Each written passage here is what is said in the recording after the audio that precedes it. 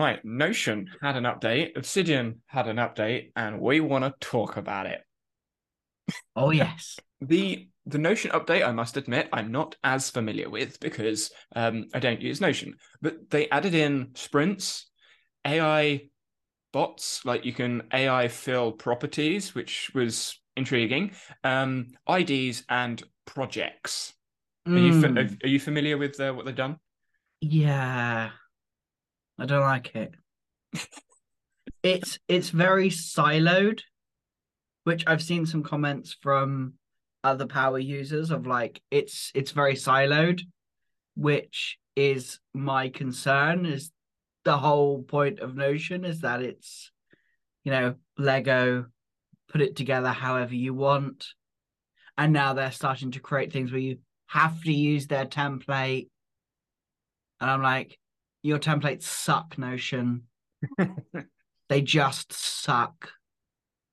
For 95% of people, it sucks. So for the Obsidian users that are listening, because I know we have a few of them, do you want to give a quick rundown as to what some of these Notion features are? I know the basics. I know enough to go, I don't like them. Do you know anything more? Otherwise, obviously, I can explain. I mean, I know enough. Like I've had a little bit of a play and I don't like it. See, It's basically, you've gone further than me. I didn't even play. I just saw the videos on Twitter. I saw a couple of videos on YouTube pop up, and then I watched them. I was like, I'm not even going to bother. I don't like this anyway. yeah, they've kind of, it's the separation that I'm not sure I like very much. It's the this and then this and then this. I mean, I think it is primarily marketing right now, of like it being wikis, docs, and projects. Hmm. But there is a feeling of, oh, why are you starting to become the exact thing? The reason why I went to Notion and all those years ago, and obviously I'm in Obsidian and Morgan now, but that's beside the point. But the reason why I went to Notion is because I wanted something more and wanted to be able to build it myself. I didn't want a fixed way of working. I wanted to design and build my own environment, not have the environment predetermined for me. Yep. And what they've done with this new projects update, which adds in a bunch of pretty cool stuff. Don't get me wrong, they're really cool features if we had access to them, the entire database, which I'm not entirely sure we actually do. The thing that intrigues me, I think this comes down to, again, a little bit of like a philosophy. I guess you could argue ontological, like point of view when it comes to like what is a project. I've tried recording my setup, my Obsidian setup, because I've had requests for it for like the last 2 months, and I've been waiting for the metadata video to come out. I did that one, and then I had a load of mic issues, which you may have heard in the last video that I released. It kept clipping, and it was just frustrating. I've recorded the video 3 times, but when I go through a project in Obsidian, what is a project? It's a file with writing in it, and the project then has a different status, because like working status, whether it's if it's a video, it's going to have a different set of statuses to a blog post, to a podcast. They're all going to be slightly different. um in Notion, unless they've changed this in the projects and I missed this, you still just have like a status. It's a working, or to do, working, done, or however many you want. It's not, oh, this is a video project, this has a different type of status, or this You is a this. obviously can add them in, but Then you're adding like multiple properties to a database, or you're adding multiple databases to store projects, which it just adds more fluff and unnecessary stuff inside of Notion, which is just irritating. So when I look at a project, like really broken down, what is it? It's a file of notes. It's literally all it is. And Notion, yes, can do that, but as soon as you want to adjust those files, because the file is a page instead of a database, you are limited. You are inherently constrained because it's in a database, which is it's funny. The less structured app, Obsidian, gives you more structure when you actually want to manage projects, which kind of yeah, goes because it, against. it gives you what provided you know how to use it. Yeah, yeah. But it kind of goes against your intuition. And obviously this this ties in very nicely with ecological psychology. With intuition, you'd think, oh yeah, that just makes sense. And I understand that. Yeah, but when you really dive in and look at it, it doesn't work. There are I, a lot of it limitations.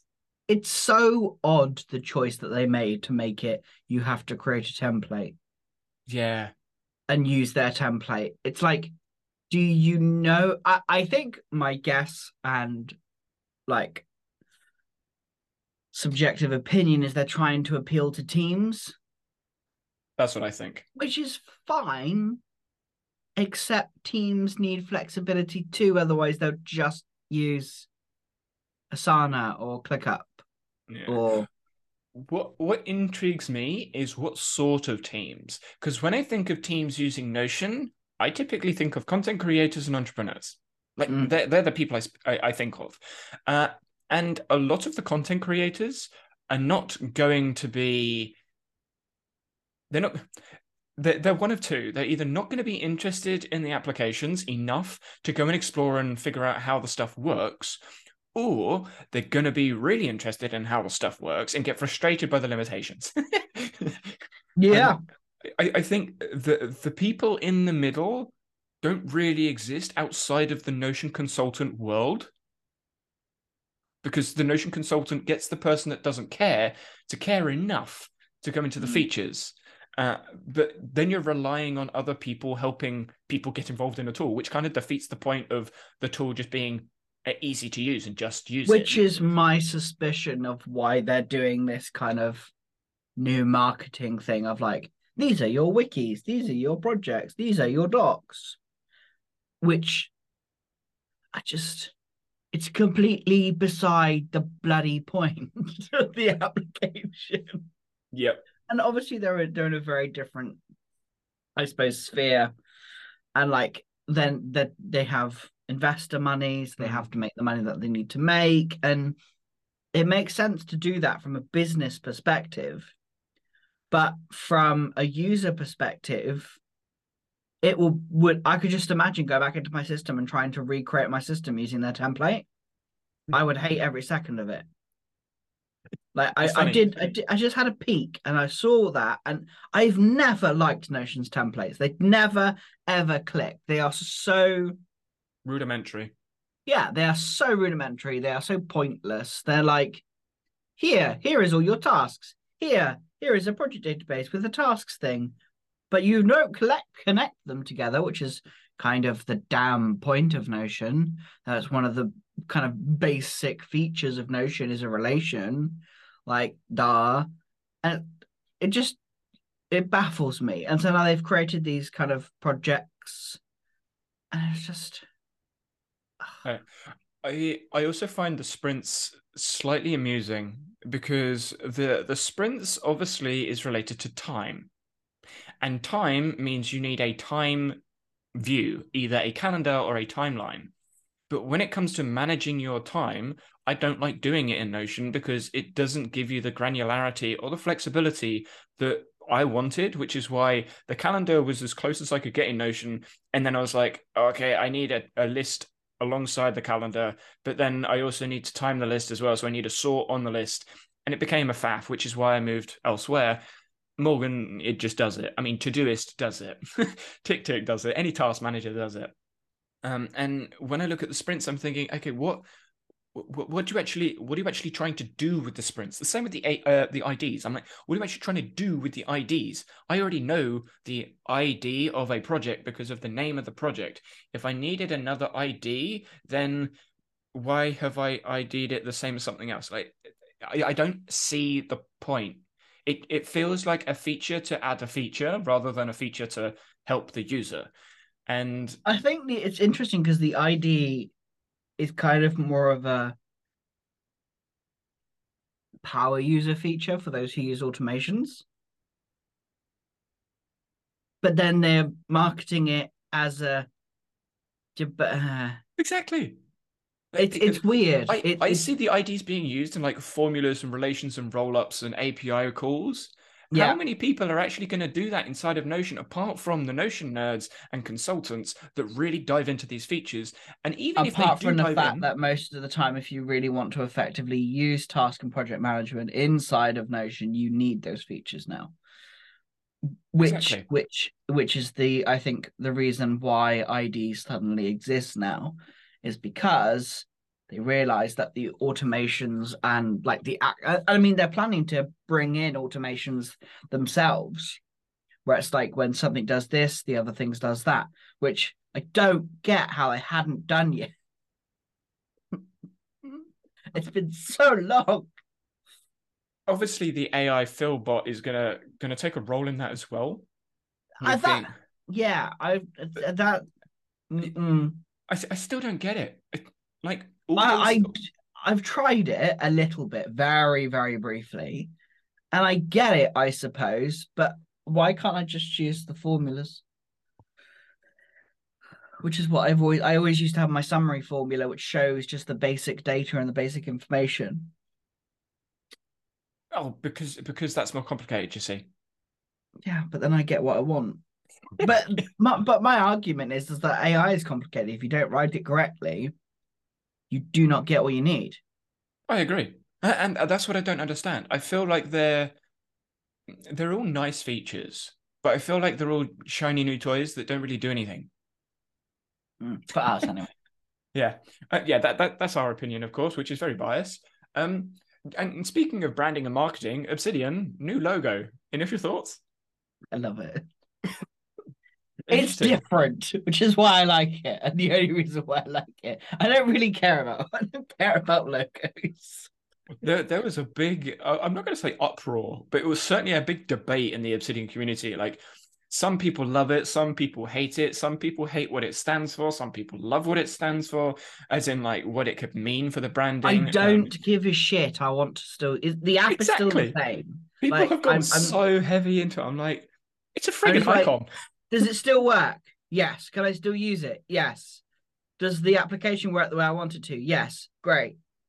It's interesting, like from a marketing perspective, sharpen your thinking. I'm like, oh, okay, interesting.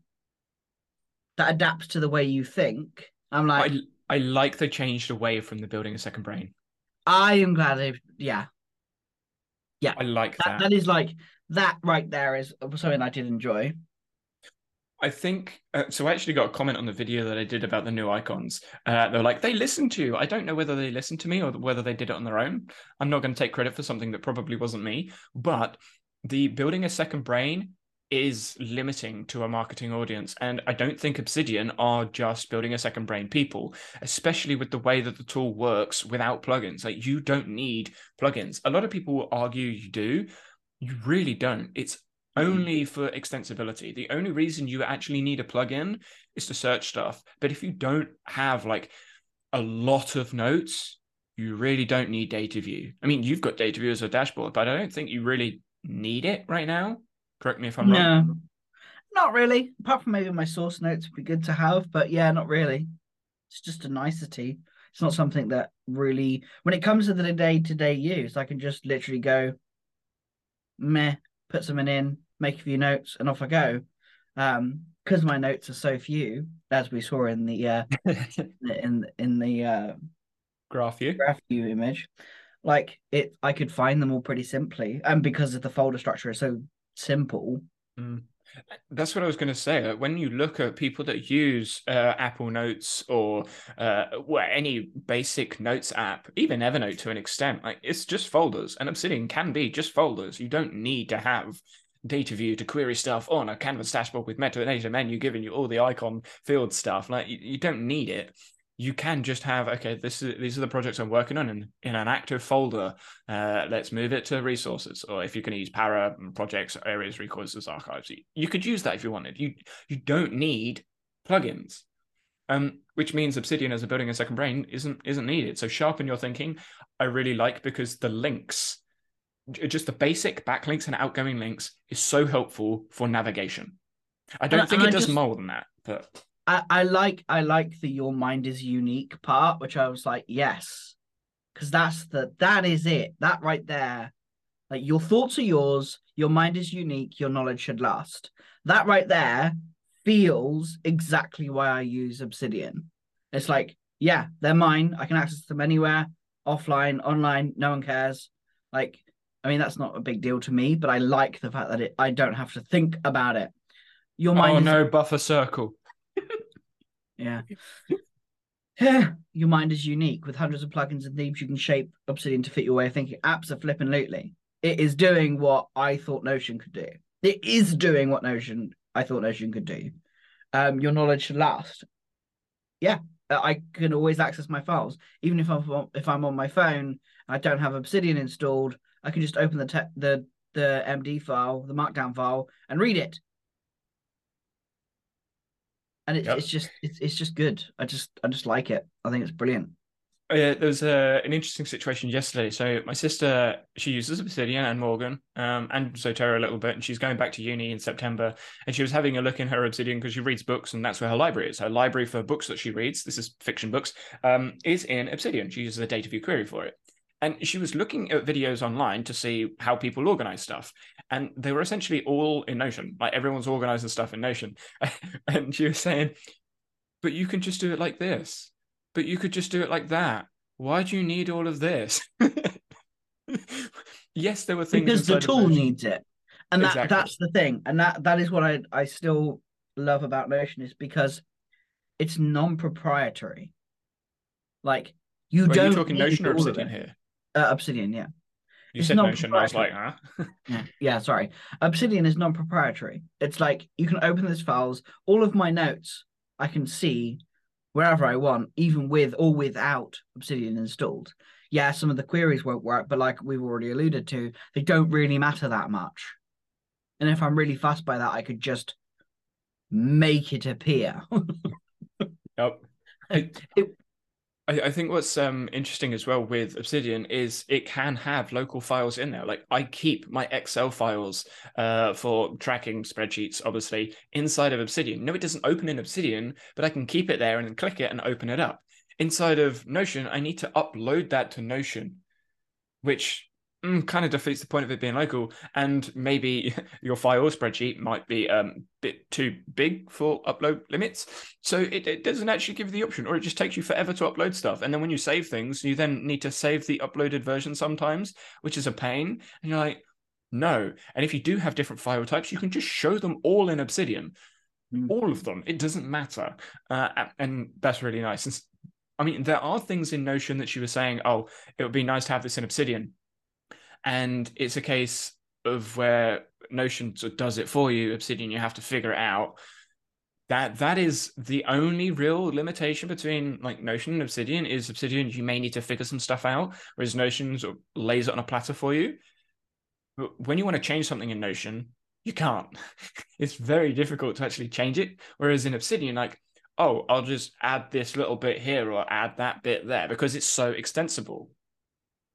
One of the nice things about the icon, which I'm loving, is the color changes in the icon. Have yeah, you seen the color change in the blog? That's cool. I've now I got my love that. That made me smile. I I've now just got was like, an yes. orange obsidian icon on my computer now, which is nice. Don't need to have the purple thing. Yeah, I haven't done it yet, but I'm just like, yes, I can do that.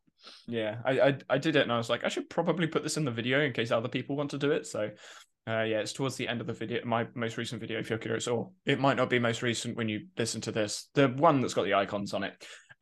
Yeah. So I've Yeah, now got I think it basically completely and utterly follows its own. It's saying what it does on the tin and mm, isn't messing with it. It's like this is what we believe. This is how it works. It doesn't feel markety, it's just but this is us. yeah, and at the same, it's a philosophy rather than just features. Yes, it comes up with the features too and details those links, but it talks about why, and it just it does a way better job than Notion does. Yep. I agree. I I like the way they're going as well with the communication. I know some people have said they're not a fan of changing the where the communication is, but I don't. I didn't like it being in the forum, and in the Discord and on Reddit, and there wasn't really. I mean, there was central places, but it was hard to find stuff. So when I was looking for updates, I would look into the Insider Discord, and then look at the forum to make sure all the feature requests are in there. But now it's all on the blog, and you can RSS feed that stuff as well. So I can have that going into my Zotero and be like, "Hey, Obsidian updated this stuff. Here's what you can see." And I like the changelog and the blog being on the website. Yeah, it's nice. It is very nice. I think it's fantastic. I'm Yeah. really happy with it. I'm quite excited for what's coming. Have you got an idea about what's coming, or is it just no? This is cool. No, this is just cool. I'm just like, yay. PDF stuff's kind of cool. I haven't used it. I use the Terra like yourself, but I like that they're doing it. I was going to say, I like that they're making changes. When they make changes that are that would functionally replace what it is that I'm doing, then I'll switch. But I don't see Obsidian doing what Zotero does, because Zotero is literally built for managing PDFs. I can't see Obsidian challenging that. Obsidian may do some of the basic features, but I can't see Obsidian actually managing managing to do what Zotero does as well.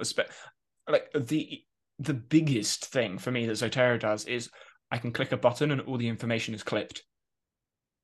I would need an Obsidian Clipper that does something similar to Zotero's Clipper, but Zotero's Clipper automatically searches for PDFs, which an Obsidian Clipper won't be able to do unless it literally replicates what Zotero does, which that's going to be difficult. And why would they do that?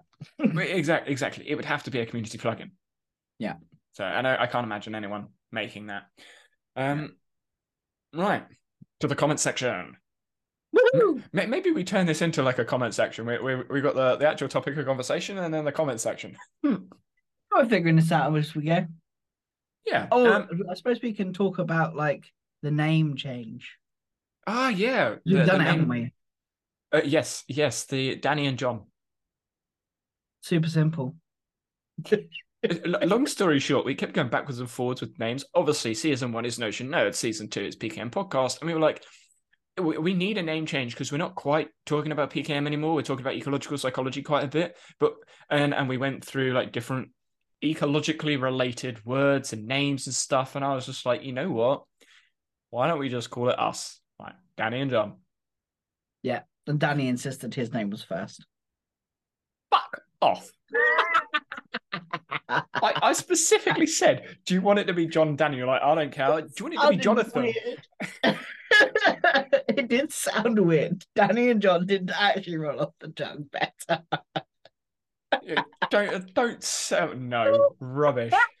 I couldn't help myself. I knew I needed to do that. So yeah, we are now just and just for clarity, I did ask, do you want it to be John or Jonathan or Johnny? Do you have a preference? He said he didn't care. And I mean, you call me John, so it makes sense to just keep it like that. It's one syllable. It's easier. Yeah, exactly. I don't go by Dan for a reason. As well. And you spelt it right, so I don't care. What, Jon? How else? Oh, John. Yeah. John. Yeah. Yeah. I was going to say, how else do you spell John? But John. No. Yeah. I'm always Danny. I don't like Dan because of multiple reasons. The main one being there's a family member that I'm not a fan of, and she always calls me Dan. I'm like, no, that's not my name. But yeah, so it's always Danny. But Danny and John is the name of the podcast now, and I can't see that changing. We may have names for like seasons. For those on YouTube, I have playlists. So the Notion Nerds playlist is season 1. The PKM podcast is season 2.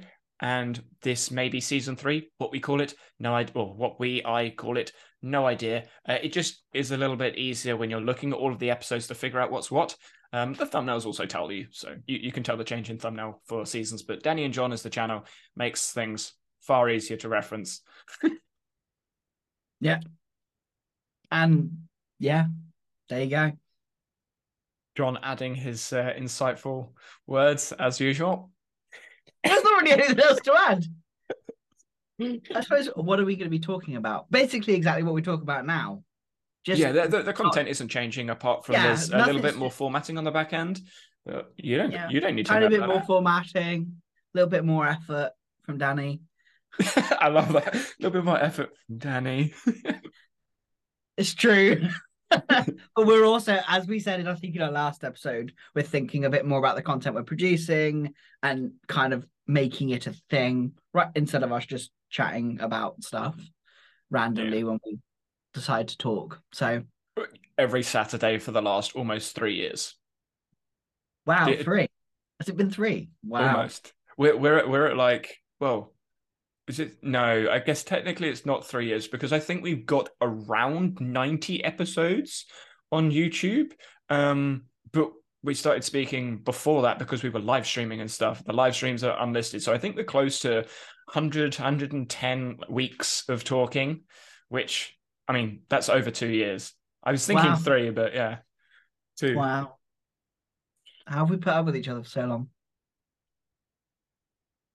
Because I'm funny. Yeah, that was funny. I'm quite proud of that one. Yeah, but maybe that's how other people manage to listen to us. We just talk rubbish and then just make a joke every once in a while. And actually, that relates to something in the comment section. Yep. I can't remember which episode I put it in. Oh I no, love how we're breaking our own thing already. well, it's because we're recording two today. Actually, we can talk about that before we get to the comment section. We're recording Yeah. 2 episodes today again, because we are going abroad. I'll let you carry on. All right. I love how you just like talk now. Yeah. So some for some mad reason, we're both going up to Berlin during the week. We'll probably do some form of something while we're up there, I guess, because content, I It was guess. John's idea. Oh, oh, right. It's my idea, was it? Okay. I'm downstairs watching TV. It's like 9:30 at night. I get a message from John. Do you want to go to Germany? Out of Yeah, no, literally it was my nowhere. idea. I was like, why not? Let's just go. Well, there are two really fascinating workshops, I suppose. They're they're they're conferences. They're like mini conference speeches. They're Yeah, talks. Uh, each university calls them slightly different because sometimes they are just a 1 hour keynote speaker. But it's not a keynote. It's multiple keynotes in a day, which typically is a conference. It's a mini conference. yeah. So there's two conferences at a university in Berlin, which is about ecological psychology, We talk embodied about here. cognition. Yeah. And I know some of the, oh, I don't know personally, but I know of some of the people that are presenting because I've read their work. So it's certainly going to be an interesting conversation, and John's going to be well within his depth. Last time you were in education was what, 16, 17? Yeah, Yeah, over a decade it's ago then. gonna be great. Oh yeah, I'm looking forward to it. Lots of big words, lots of fancy conversations, but yeah, no, it's going to be good fun. It's going to be interesting to hear what other people are saying as well around this field slash topic. And over the week, because I've finally found like I know how I want to talk about this stuff inside of the second channel.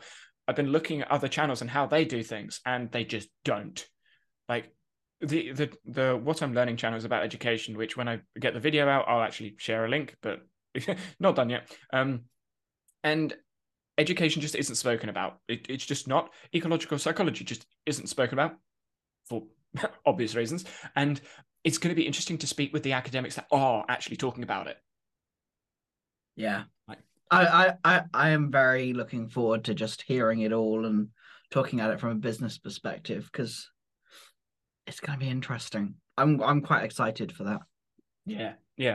Oh, yeah, same. and I get to look like an idiot the entire time. It's great. Well, that's the whole point of growth mindset, though, isn't it? Dumbest person in the room. I'm supporting you here, John. You know.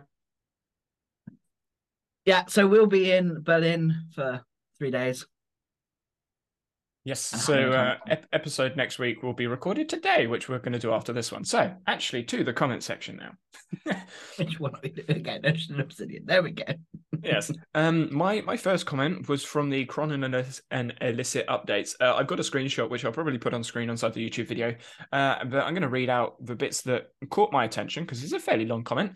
It says, does a child have ADHD before starting to learn, or does it learn to have these symptoms through learning and being the in the systems, this is me just copying pasting, way before because it got taught wrong on how, wow, that's really bad reading, how to learn and behave. Essentially, do people with ADHD have ADHD, or do they learn it through the symptoms that they do through behavior?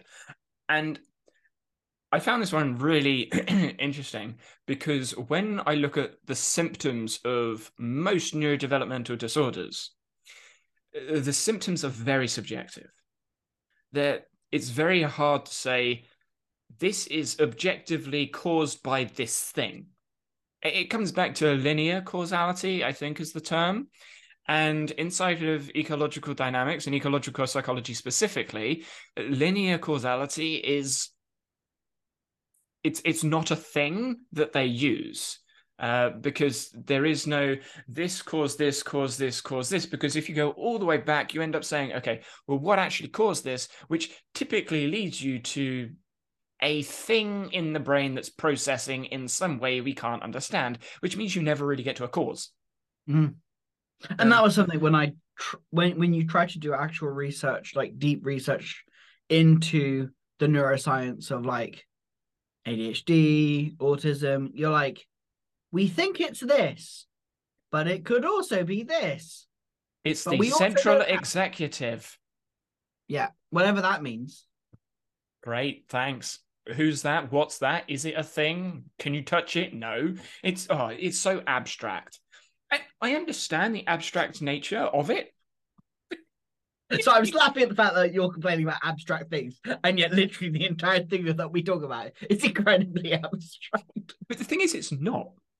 E- Well, e- no, it ecological isn't. Is it? psychology The isn't theory is abstract. abstract, but then when we turn it, like we are able to somehow translate it into real life, which is one of the comments we had from Davos. Well, yeah, and this I think to me like alludes to linear causality and the logical way that we think. We try and think in, okay, this caused this, etc., going all the way back. And when you look at symptoms, what actually causes the thing? I wouldn't say ADHD causes symptoms. I I don't think that is accurate. I think it's a possible solution. Certainly. But Mm, actually, I was reading inside of the ecological psychology book, they used the example of a hammer and a nail. Like, you can yeah. use a hammer as a tool to do a lot of things and it will work. Is it the most efficient thing? No, but it's still the cause of the answer. I think they use like breaking a toilet with a hammer or hammering a nail. Like, the toilet isn't a nail, but you still broke the toilet. Therefore, the hammer is still a tool that works. Like, yeah, doesn't mean it's the best one, the most efficient one, or the one that applies in other situations, because you don't always want to hammer a toilet to get it to work because it doesn't work all the time. Which means there's other causes in there, which is that's what it got me thinking of. And going on your point about the abstract nature of ecological psychology, the theories are abstract, but all theories are abstract. That's the point of them being theories. When you apply ecological psychology, you can see it. You can see it in nature everywhere. You can apply Mm, it to all organisms, not just humans. And that's one of the things that I don't like about a lot of the causal answers from information processing and cognitive psychology typically is, oh, humans do this, but it doesn't apply to other animals. Does that mean the human centric answer is right? Well, no, because we are animals. Humans are different, yes, but all animals are different. Like, flies' eyes are different from mammals' eyes, but we still look in the same way. It's just formulated differently with the mechanisms that we have in our body. I mean, I'm getting very complicated here, but you see the point. Like, yeah. you you can tangibly see ecological psychology. You can't tangibly see cognitive psychology. You just see behaviors that you attribute to something that you don't have a name explanation for. Oh, it's processing. It's the central executive. It's my working memory. What are they? Sorry, small Yeah. rant. And I think that's the thing that I'm loving about being in this environment where we're actually in an environment, like where we think about the environment that we're actually in versus just making a bunch of assumptions. Because it's interesting how it's shifted my perspective and just what I see, which is kind of the damn point. The whole thing in a nutshell It is perception. is perception, and it's interesting how a lot of when it comes, it's just I just find this separation between ADHD and autism fascinating. Like I see it there, and I'm like, why? Obviously there are people who talk about autism in the same way as they talk about ADHD. They relate them. Often these are people who have what they deem as ADHD, where it's autism and ADHD together, which I've is not heard of that term yeah, before. that's Or I'm in space. DHD. Yeah, ADHD. So it's basically both. Right. Which and they are kind of the only ones who talk about it in the same way that people with ADHD talk about like their problems and their struggles and how ADHD is the cause of why things aren't happening for them. And and That's it's always bugged me. it Oh, does I can't do X because of. because of this. And I have my struggles due to like the issues that happen, whether they are social or whether they are because the thing in my brain is wired differently. I don't really care. I'm not really interested in knowing why it is that way. I just know it We're is all that wired way. differently. Yeah, like I'm just wired differently. Like everybody is wired differently. And the way that I'm wired is in a different way to many people. So that means I think differently, which is basically everyone in many, many different ways. And and understanding that is all I need to do. I don't need to put the label necessarily on it, which is what I used to do. It's like, yeah, yeah, I do have autism. It's a shorthand for everybody else, not for me. When you think about that, though, that's exactly what cognitive psychology do. They have a thing and Mm, they put a label on it. They mm, noun it. This yeah, is central executive, working memory, yeah. phonological loop. Like they got to name stuff. Yes, there's names inside of ecological psychology, but it's not a. This is this thing. It's not a noun. I am remembering. It's a process. It's a video, not a picture. Yeah, because perception is active. Like it's not like Perception and action are coupled. yeah, that's literally what it is. It describes what it is. Affordances, constraints. Hmm. Give me a bigger word. Like what? Covariance? I have no idea what bigger word you're looking for. Yeah, I don't know. I'm just Like trying to think of ones that bifurcations, I couldn't covariance, like actually. Yeah, I'm trying to think of ones that couldn't be explained. So covariance, it's a it's variance just of something, which is fairly. yeah, different variants that are related to cooperative variants. That yeah, Yeah. So it. but But when you the think thing about the things inside. executive processing and and all these Well, big. I guess I guess in ecological psychology, when you get really deep, there are terms like higher order variables because you're looking at the macro view of things rather than micro. So in cognitive psychology, they dive in really deep and look small. Think of a microscope. They look really, really small at something and say, okay, this is a part. We can analyze this, we can train this, and then when we zoom back out, it'll be exactly the same because we're a machine. No, we're not. Ecological psychology doesn't bother going in. They don't see the point because it's a system. We need to look at the macro levels. So it looks at higher order or higher level variables, but the way that they're using higher order or higher level isn't to say, oh, this is before this. It's just to say this is more zoomed out.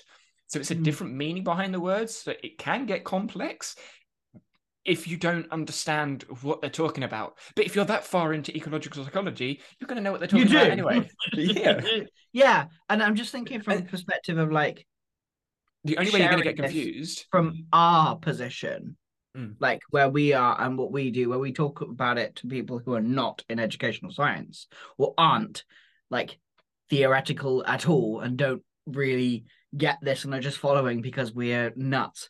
We're And passionate enjoy about what we say. something. Huh? We're passionate about We're something. passionate about something. Exactly. And I, because of that, they follow what we think. What we talk about in itself, from my experience, I'm not sure whether it's the same for you right now, but just the very surface level of ED is like life changing. And I hate using that phrase because it sounds so twee and annoying, but your it is. marketing. I What is know, that? but I know. Well, I'm a business person. That's my job. Um, but it is very much like when you take the, as we call it, when you take the red pill, that's it. Like Hmm. it you can't, or it is much harder to go the other way. I agree with that last statement. It's certainly harder to go from ED to, well, from ecological psychology, so ecopsych, to cogpsych. Yeah, I may start using that abbreviation because I think it's more usable for people. Because if they don't know what ED and IP are, they're like, "What is that?" So I may say like ecopsych and cogpsych. I'm not sure. Let me know in the comments which one you prefer. yeah, Um, be helpful. but when I I look at had someone, literally, yeah, yesterday, on Wednesday asking what I did and what I talk about, and I'm like, they asked why I was going to Berlin, and I'm like, how do I explain this in as few words as possible that isn't going to break people's brains? Shit. How you perceive things influences the environment, and the environment and what you see basically influence each other, was what I said, which is okay, but also it was someone who was doing D&D. They were like, yeah, no, the way I try and approach it is when people say, "Oh, what do you research?" I'm like, "Oh, educational science." It's very rare I actually get into a conversation about ecological psychology, and the people that I do get into those conversations with, they're normally in academia, so I can use terms they're familiar with. So I can say, well, in cogpsych there are Bayesian statistics and all this sort of predictive processing, etc. Well, ecological psychology takes a different approach. So I try and avoid saying ecopsych because as soon as you say psychology, people have assumptions about it. And this is where I was going. Like the first bit about the red pill, I think it's certainly harder to go from ecopsych to cogpsych because ecopsych, there are assumptions in there that like direct perception is a thing. Cogpsych, indirect perception is a thing. Like you can't listen to ecopsych and believe in indirect perception. They fundamentally disagree. You can't do it. Um, some people think you can combine them together, but it doesn't work like that. Completely defeating the point. But what I will say is going from cogpsych to ecopsych, I don't think it's I've taken the red pill, I'm in there, because a lot of people, even yourself, like struggle to translate the words, and like it took me a while to really understand the differences because I wasn't aware of what cogpsych and ecopsych were when I was learning about it, because I was learning about it in education and how to coach. I never really had this battle going backwards and forwards. I just learned to speak ecopsych before cogpsych. Like I didn't know of either of them. I learned to speak ecopsych language, and now when I see cogpsych I'm like, oh, I know what the term means, but that doesn't really make much sense. So I've always sort of come at it from that view. So taking the pill is certainly not the answer. It's a process. yeah, it's like taking the pill, but it takes about 3/4 of an hour to actually say. Except extend 3/4 of an hour to like, how long have I been doing this Yeah, like now? 3 4 months. 3 4 months. Takes 3 4 months, but Well, slowly, like, it probably took like 4 to 8 episodes of us talking for you to yeah, start engaging in ecopsych rather than it being you ask question, me answer, you ask question, me answer, you say something and me go, not quite.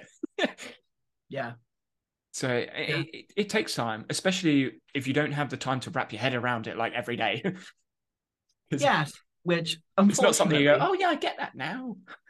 yeah, and it does take time, and I think that's the bit that I find interesting is how, for me and what I do, like separate from this, but now not also, which is kind of cool, is how to bring some of this into the work for other people like me who don't have a Danny sat next to them once a week, of like, how do I talk about this in a way that's actually people can grasp and get on and get hold of. And actually, I think I rather successfully did that with a workshop I did recently, where I basically constrained the environment to one very hyper specific thing, and then used those concepts in a way that makes sense to what I'm talking about. And it's almost like I didn't teach anything, if that makes sense. Like I didn't actually go, here is this, that, and the other. It's like, here is an environment that I'm going to put you in. What if this? What if that? Here's a funny story. Discuss. Here's a funny story. So while I was at uni, my head of course, Jim, absolutely despised the teaching courses. Despised them. Could not stand them. And he used to poke fun at them all the time. This is like PE teacher education, because obviously it's sports university. So he always poked fun at people. Whenever we did coaching sessions, whether it was like with or without other like groups, he would always poke fun. And I remember we were doing, I think it was a skill acquisition module, and we had to coach a session specifically related to skill acquisition. I did a session, and then someone from the PE course did a session. I can't remember the guys. I think it was like Joe or Ben, some popular British name. He did a session, and the PE it was like 50-50 split. There was like 30 people in the class, like 12 of us were coaching, the rest PE. And Jim, the first comments he said was, Danny didn't teach anything, but you taught the whole session. And all the coaching students are like, that's funny because we know exactly where Jim's going now. Because you shouldn't be teaching in skill acquisition, because then you're not helping the person learn anything. Yeah. And you just said teach. You didn't teach anything. I'm like, good. I Yeah. don't want you to teach anything. And that was the point. And actually the responses were, yeah, no, this is amazing. Oh my God, I've never thought like this. I'm like, good. Good. It's the analogy that again my head of course used to use. I don't see the point of coming up with my We own need to get analogies your from head his of course work. onto this. We should get them onto this and like have a proper discussion. It'd be so cool. Good luck with that. I know. Literally, the conversation would go in like a million directions into research you've never even heard of. I don't care. Literally, imagine me, but like 30 years older. That would be so much fun. Yeah. I mean, I take a lot of inspiration from his work, obviously, big influencing factor. But the analogy that he uses, which is used all over in sports coaching education, it's not his analogy, it's just he's where I heard it first, is the gamer coach. Like, are you going to be a gamer coach? Are you going to teach the person to complete the level through a tutorial, i.e. watch a tutorial, this is how you get through the level? Or are you going to teach them by not giving them a tutorial and saying, well, what if you do that? What if you do this? If you jump over that thing, do you die and have to start again? And the coach essentially is just creating the game and the checkpoints. And the checkpoints are the bits that I think a lot of coaches forget. Like, they think, oh yeah, but then they have to start again every time. No, they don't. Because they've learned something, bifurcations in ecological psychology, because they've learned something, they're not starting again, they're starting from a different place. Bernstein's repetition without repetition. And the coach needs to reinforce the different starting points. And that's what the coach does. And the different starting points is, an environment. And all of this fits together. When you look at CogPsych, it doesn't work like that. Oh no, you need to do another practice. You need to retrieve it again. You need to retrieve it again and again and again and again until you get it right. Bollocks. Yeah. Right, Basically. John, your first comment. All right. I just saw the wasted hours and thought, I'm intrigued. Yeah, so this was a comment from Davos around it was on our AI episode, and how they had spent a lot of time trying to write a formal letter and then ended up spending more time than just writing it themselves. And it was just to get one sentence better. And it just brought me thoughts of like, is AI good enough? and the need to train. And I think you've touched on this quite a few times.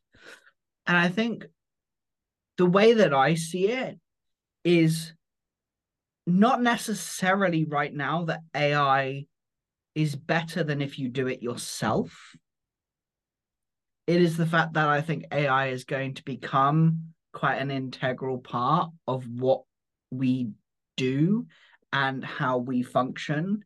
And so when it comes to like learning how to use the AI, one, I like to use the AI to generate ideas, to like give me inspiration to work from so that I'm not working from a blank page, as I think we've said before.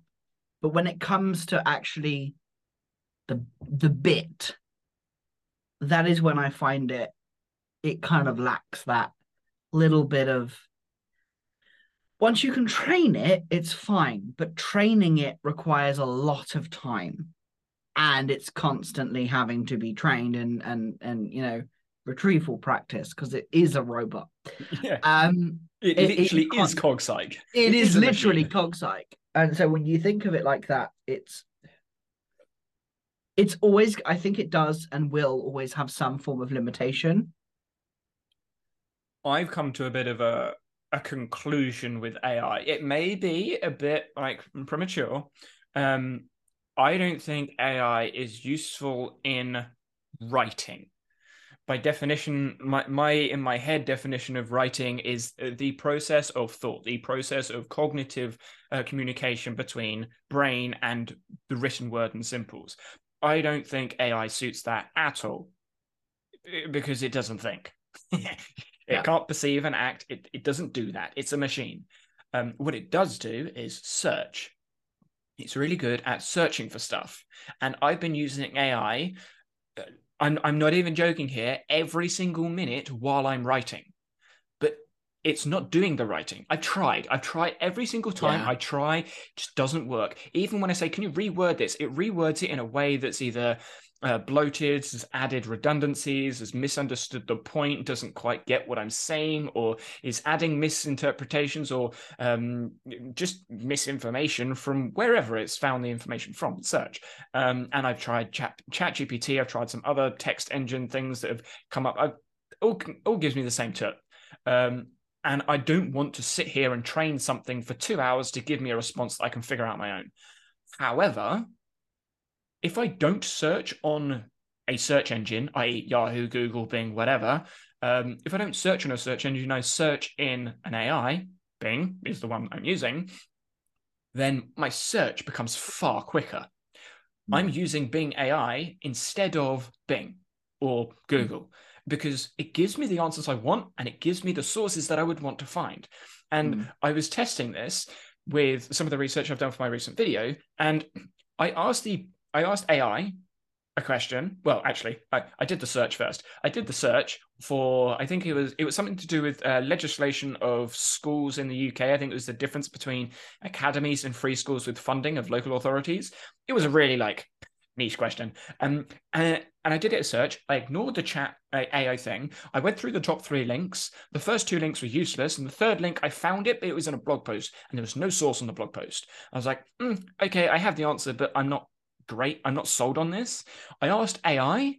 AI went and found the PDF document on the government website in the Commons and directed me to it. So I couldn't even find it in the search results. I tried Google as well, it didn't come up in search results. So AI has gone through the government websites, gone through the PDF like attachment files on the government website, found the answer to my question, and given me a source to that. Why would I even bother going to like Bing search or Google search if AI can do that for me? That is where I think AI search. That's where AI is useful for me. Yeah, I find as a brainstorming partner, I find it useful as well. Like going back and forth, I kind of see it. You kind of, it's almost the same thing of like it's a search partner for you. So it's like I'm trying to find this, and it has enough context to be able to actually direct you immediately, whereas traditional search does not. I think even if you were to ask Google or Bing as a search engine, it would come up with suggestions. Hmm. I don't think the suggestions would be as good though. No. And that to me is what I think AI is. It's a better search engine. Mm. The only problem with that, paradoxically, is it searches through the results. But if we've got no results because people don't publish stuff because they're using AI and AI ends up being the search results that AI is finding, now we have a problem because AI is finding AI results which isn't technically true because it's built off of old data. So we still need new data. We still need new content. I don't see that going anywhere. But if people's new content is AI generated, now we have a problem of misinformation being used over and over and over again, which is obviously a We already massive had that problem. problem anyway. Well, yeah, exactly. It's just making a problem we have bigger. Um, Yeah. yeah, I like AI for search. I don't like it for writing. Yeah. It it just can't. Even when you've got it like nailed down and you've got the perfect prompt, it's still not quite enough. Yeah, And it yeah. needs and it forever just needs to be edited. And yes, you can keep trying to prime the whole thing and blah blah blah blah. And yeah, it can get close, which for myself is enough because I have enough, you know, expertise to be able to make it sound the way I want to because I have a prompt that gets me three-quarters of the way there, and the bit that I need I can add in. And that's enough for me. But it will never replace. And oh, I'm so tired of everyone saying, "Oh, AI is going to replace web designers. AI is going to replace this." And no, it's not. It's not. It's just not. Something I found interesting, actually, well, I'll go to this next comment because I think it's going to relate. The comment says, uh, it might, well, we might call it a mask to label why we did something the way we did it in the past, but it is more a lazy excuse and actual reflection on our past actions. That's from the AI Stories episode. And I think this relates to what I had in my head because when we think of something as, oh, this is a decision that I've made, right? It's the decision you've made. You've made the decision. It's not someone else making the decision on your behalf. You've added whatever constraints in your mind to alter the answer of the decision, to change the answer, whatever it is. So you're making the decision. I don't see any other person making the decision. Are there factors that change it? Yes. When it comes to AI makes the decision. And when writing, AI makes those decisions. There's no other person that does the thing. But when I'm writing, I can make those decisions, and I have different reasons for making the decisions to AI. And when I tried writing the script, AI kept giving me the same stuff because the constraints weren't changing. And even when I asked ChatGPT and Bing, even when I asked them to change the constraints and write in a different way, it had different assumptions of what those constraints were. So, to give a more tangible example, GCP Grey, he writes his videos very succinctly. And there's an air of poetry about them because he uses different ways of structuring sentences. It's very sort of Dr. Seuss-esque, you could say. Uh, and I tried getting AI to write a script similar to to GCP Grey, to Dr. Seuss, rewrite sentences in poetry. It kept coming up with stupid rhymes that didn't make sense, and the constraints it was adding made sense for the prompts that I was giving it. But it didn't do what I wanted it to do because I had so many constraints in my head changing the decision that it just couldn't replicate it. So I ended up being like, stuff this. I'm not going to use AI for writing. It just doesn't make the same decisions I would make, which is kind of the point. AI doesn't do And it. and and although you can make it make the same decisions by being clearer on what it should do, you can make it do that. It is possible to make it follow your constraints if you can declare it succinctly enough. Yes. But but it will never quite do what you want it to because you still think, whereas it predicts. And that I think is the outside of outlining something just to get it down. In terms of writing, I think outlining something really simple, it can do that relatively well. But when it comes to actually creating the content, when it comes to actually writing something, it can't. I use it for summarization. I think that's a useful tool. Having it to summarize a word vomit that I do, I'm good with that. I like it summarizing my stuff because I've given it basically my brain at that point to summarize and to take it. Does it miss stuff? Yes, still misses stuff. So I just add it back in because it's my brain and I get it.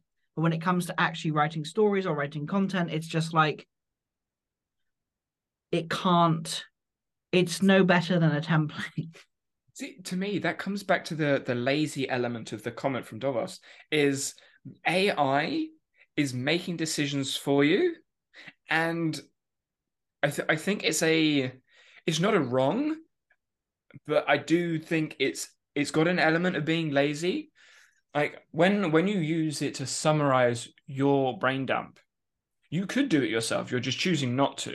And Mhm. then once you've got the answer, you're then making a decision to go, actually, I don't like this. I prefer something else, and adding something else. That second bit is useful.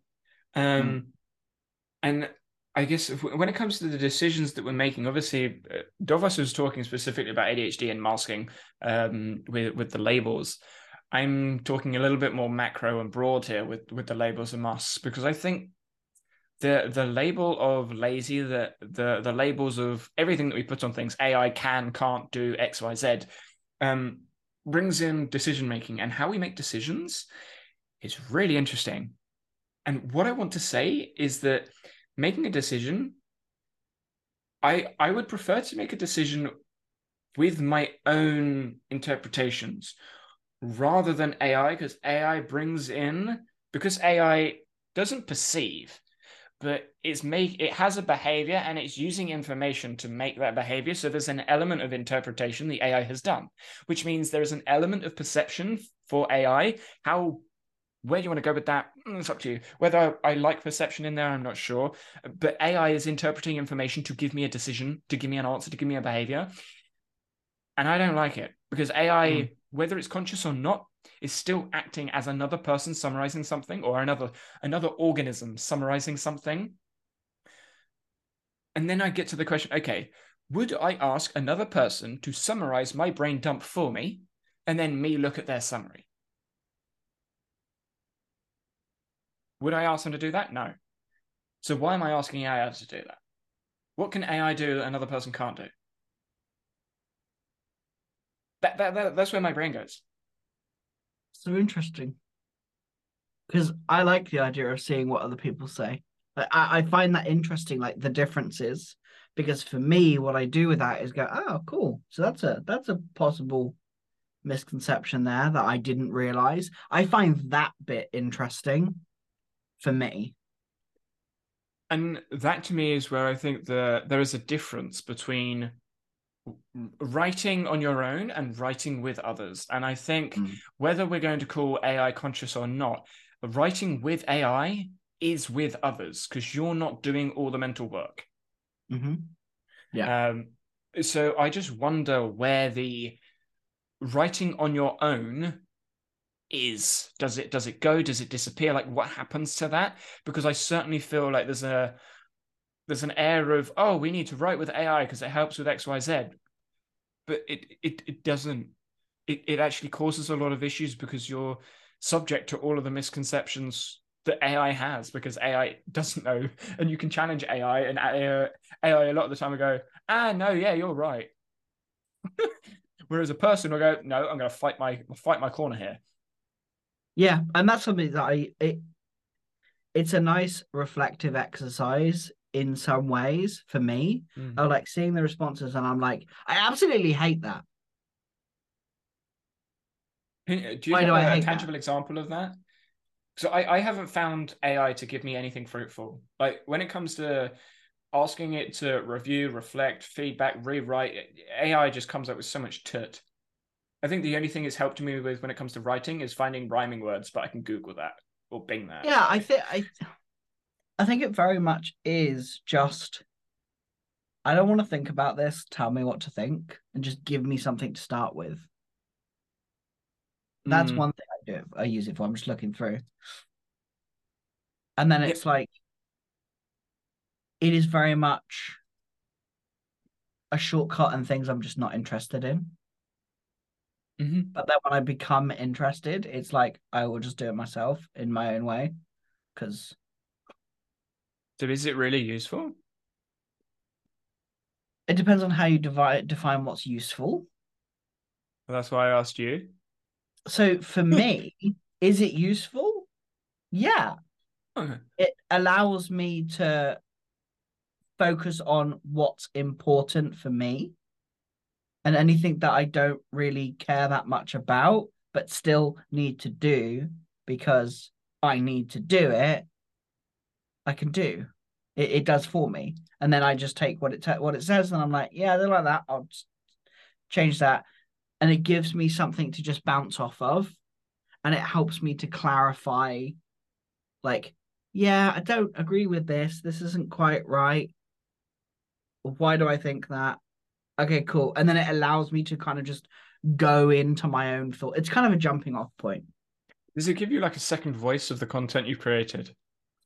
Um, it gives me the voice of the people I'm talking to.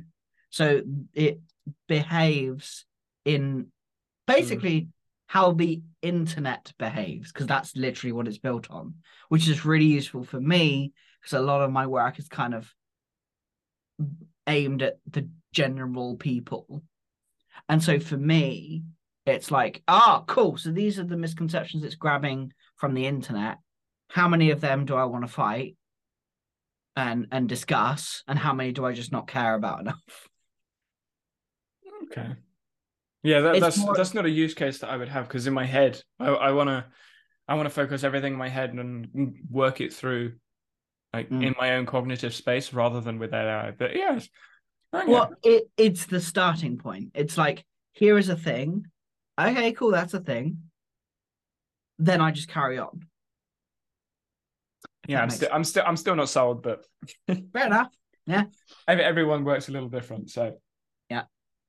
right, There we go. your second point. I'm intrigued to see what you want to talk about on it because You don't what?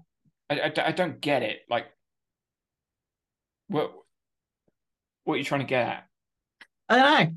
It was something it was how to do things you don't want to do.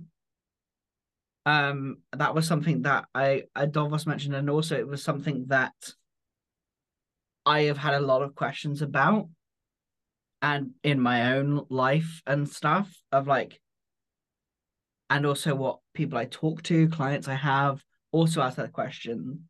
And it's like, for me, my answer has always been either if it's something you don't really want to do, why are you doing it? Which is a good starting point.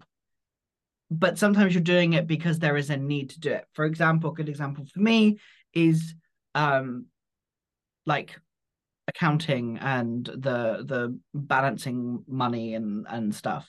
I know it needs to be done and it's important, but that does not make me want to do it anymore. And I'm sure that's the case for many people. So how do I do it? And so for me, it was removing as many obstacles for getting me to do it. That was what I chose to do. And changing the way I saw it was one of the things I did, like look for a different angle, see how I could shift this thing that I didn't want to do into a position where I wanted to do it. Do I still want to do it? No, not really, but it's important. Okay, cool. How do I make it as easy as possible? What constraints and what do I think of this thing that is blocking me and getting in my way and stopping me from being able to complete it? What constraints have I added to it? What assumptions do I have that I that are not true? And as a tangible example, it was very much like with the accounting stuff. It's like, oh, it's got to be formatted in a certain way. It's got to have these pieces of information. It has to have all this information. If it doesn't have all this information, it's not this, it's not that. And for me, it was like, okay, what do I actually want to do by doing this? Well, I want to know how much money I have coming in and how much money I have coming out, and whether I am earning enough money to pay my bills and take a little bit on the side. That's what I needed. And so that helped almost change my desire to want to do it. I still don't enjoy it. And if I have, it was kind of figuring out how to do things you don't want to do. Yeah. I don't. It's not I don't understand what you're saying. It's just I don't. Maybe this is another one of these things that I'm just I don't. Not the language I would use. Like it's not I don't want to do it. It's I want to do something else more. I And think that is a little bit more accurate, I think. because when it comes to accounting, it's never going to be fun because it's not a fun activity. It's like the accounting thing itself isn't fun. Doing something for a purpose, like a goal outcome, is why we act, is why we behave. And like, unless there is a reason, a goal, a target, a point, a purpose to an action, you're going to struggle to motivate, whatever that means to you, yourself to do it. So, what is the point? What is the goal? Well, if the goal is to know how much you've earned this month, then do that. Like, I don't understand when people say, oh, accounting's boring. Well, what accounting are you doing? Oh, I need to work out how much tax I need to pay. Oh, okay, well, work out how much tax you need to pay, but I don't want to do it. Why not? And there is a reason why they don't want to do it. Most of the time, it's I don't know how, then that's a learning friction. Or I don't, or it might be really high, or that's a fear of you having high tax, or a fear of having low tax, or fear of getting something wrong. Again, that's another learning thing. Mm. So to me, it's not a I don't want to do that thing. Because again, looking at linear causality, I don't want to do that thing. But why? What's the cause of you not wanting to do the thing? And most of the time, it's not the thing itself. It's No, something related, but it's round not. that. Yeah, Yeah. it's not linearly related. It's not. Oh, I don't like accounting because I don't like numbers because I was bad at maths at school because blah blah. Yeah, no, no. You don't want to do accounting because normally you're scared of something. So there's a fear about typically ineffectiveness or like poor expertise. Or there's another reason there. And this is where in my head I get frustrated a little bit with when people say I don't want to do that. Well, why don't you want to do that? Oh, because I don't. That's not an answer. Like, Yeah. why don't you want to do this? Oh, it doesn't motivate me. That's still not an answer. You're doing a cogs-like thing. You're just dumping a label on something that means literally nothing. Like, why don't you want to do it? Oh, because I might get it wrong. Okay, we now have something to do. Yeah. Because Yeah, and once that was for me with when it came to the numbers, it was the fear of getting it wrong. It was all the stories of like, I'm not good with maths, I'm not good with this, I'm not good with that. Okay, cool. Well, I have a spreadsheet. Okay, cool. I find it boring having to do data entry and separating everything out and doing it like, okay, cool. So that's the problem. That's actually what it is. So let's make it super damn simple, which is kind of I think I skipped to the end of the cognitive process in my head of like, so I just change it to make it as easy as possible to reach what I want to do. That's what I did. But that is And literally what we do. It's all organisms. Organisms have a goal. The goal is normally related to a problem that they have. But if you don't isolate the problem that you have, not the label that you've attached to this thing you don't want to do, but the actual problem itself, i.e., I'm scared of this, or I need to learn this, or I don't want to do that because of whatever reason, typically fear or lack of expertise in something, then you don't have a goal. You don't have a problem to solve. So find a problem that you need to solve and then go solve the problem. If you don't yeah, want to solve the problem, again, you have another problem. Why don't you want to solve the problem? Oh, because yeah, I'm scared I'm going to get it wrong. You're scared you're going to get something wrong when you're learning. Well, now you have a fundamental problem with what learning is. Learning is getting things wrong. And you start breaking this down, which is reflective practice, is what everyone should have been taught at school. That's just reflective and practice. they so should. And looking at something critically and saying to yourself, oh, okay, I have this problem, let's solve it. I have this problem, let's solve it. Rather than saying, oh, I'm not motivated to do that. Why aren't you motivated to do that? Oh, there's no point. Why is there no point?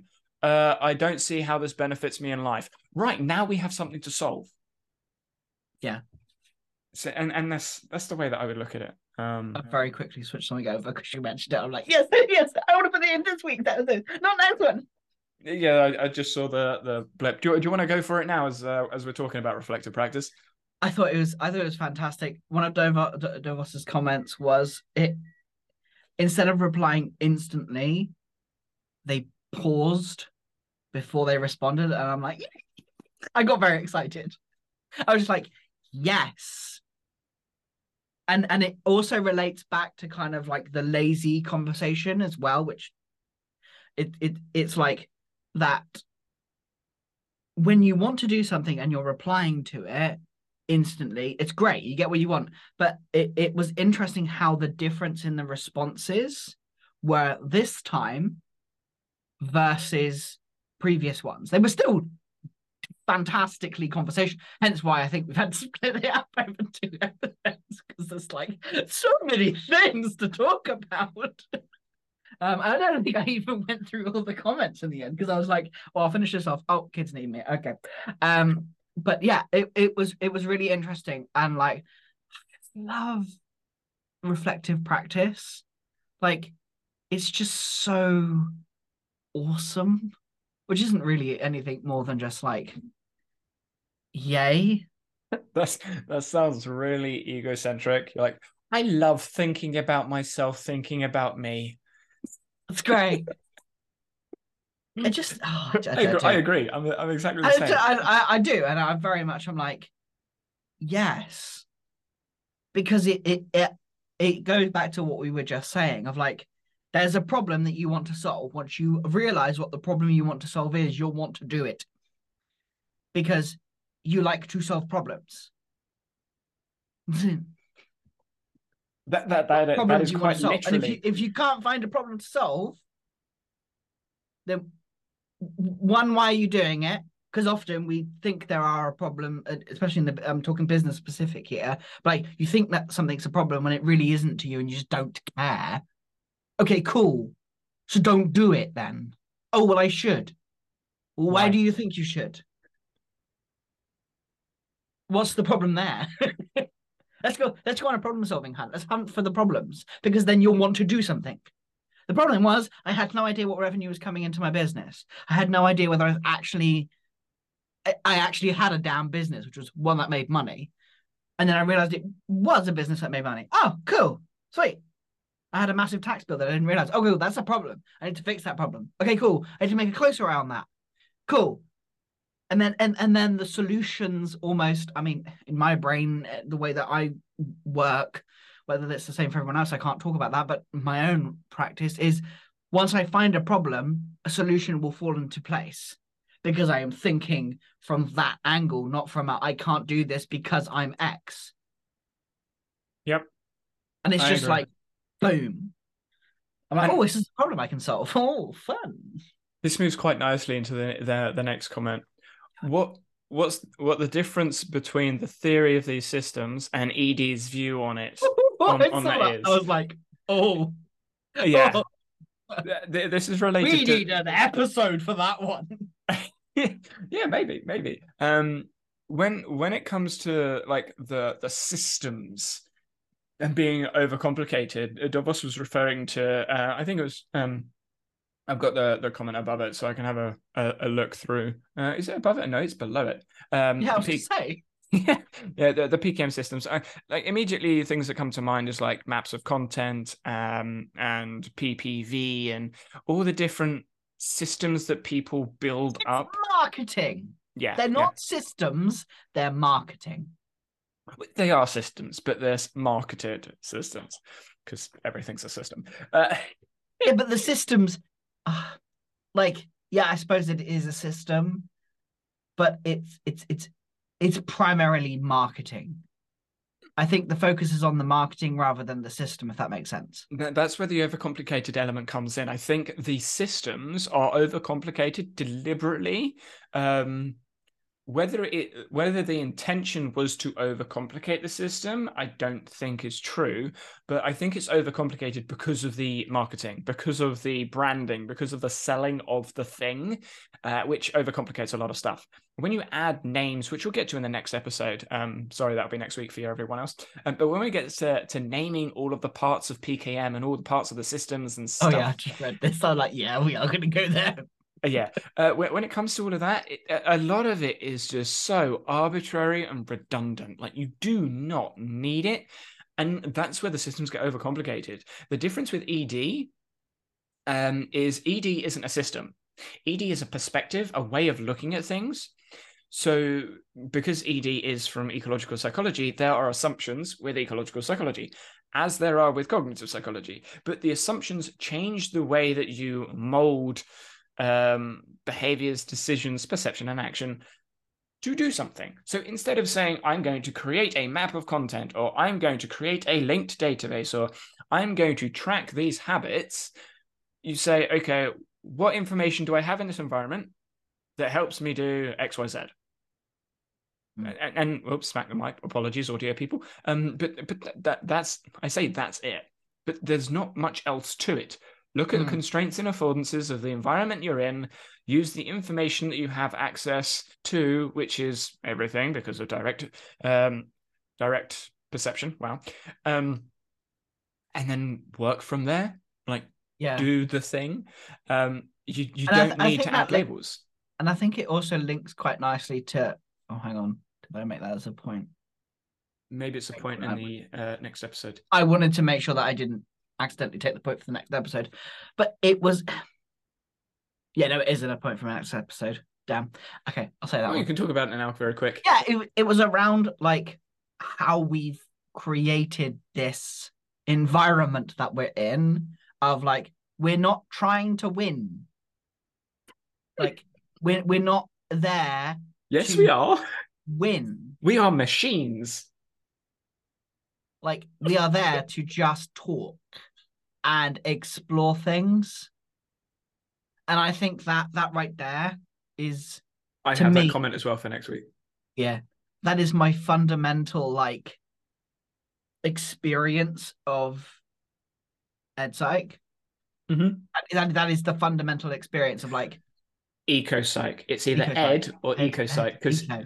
yeah, Man, ecological dynamic psychology. No, that's not a thing. eco psych. There you go.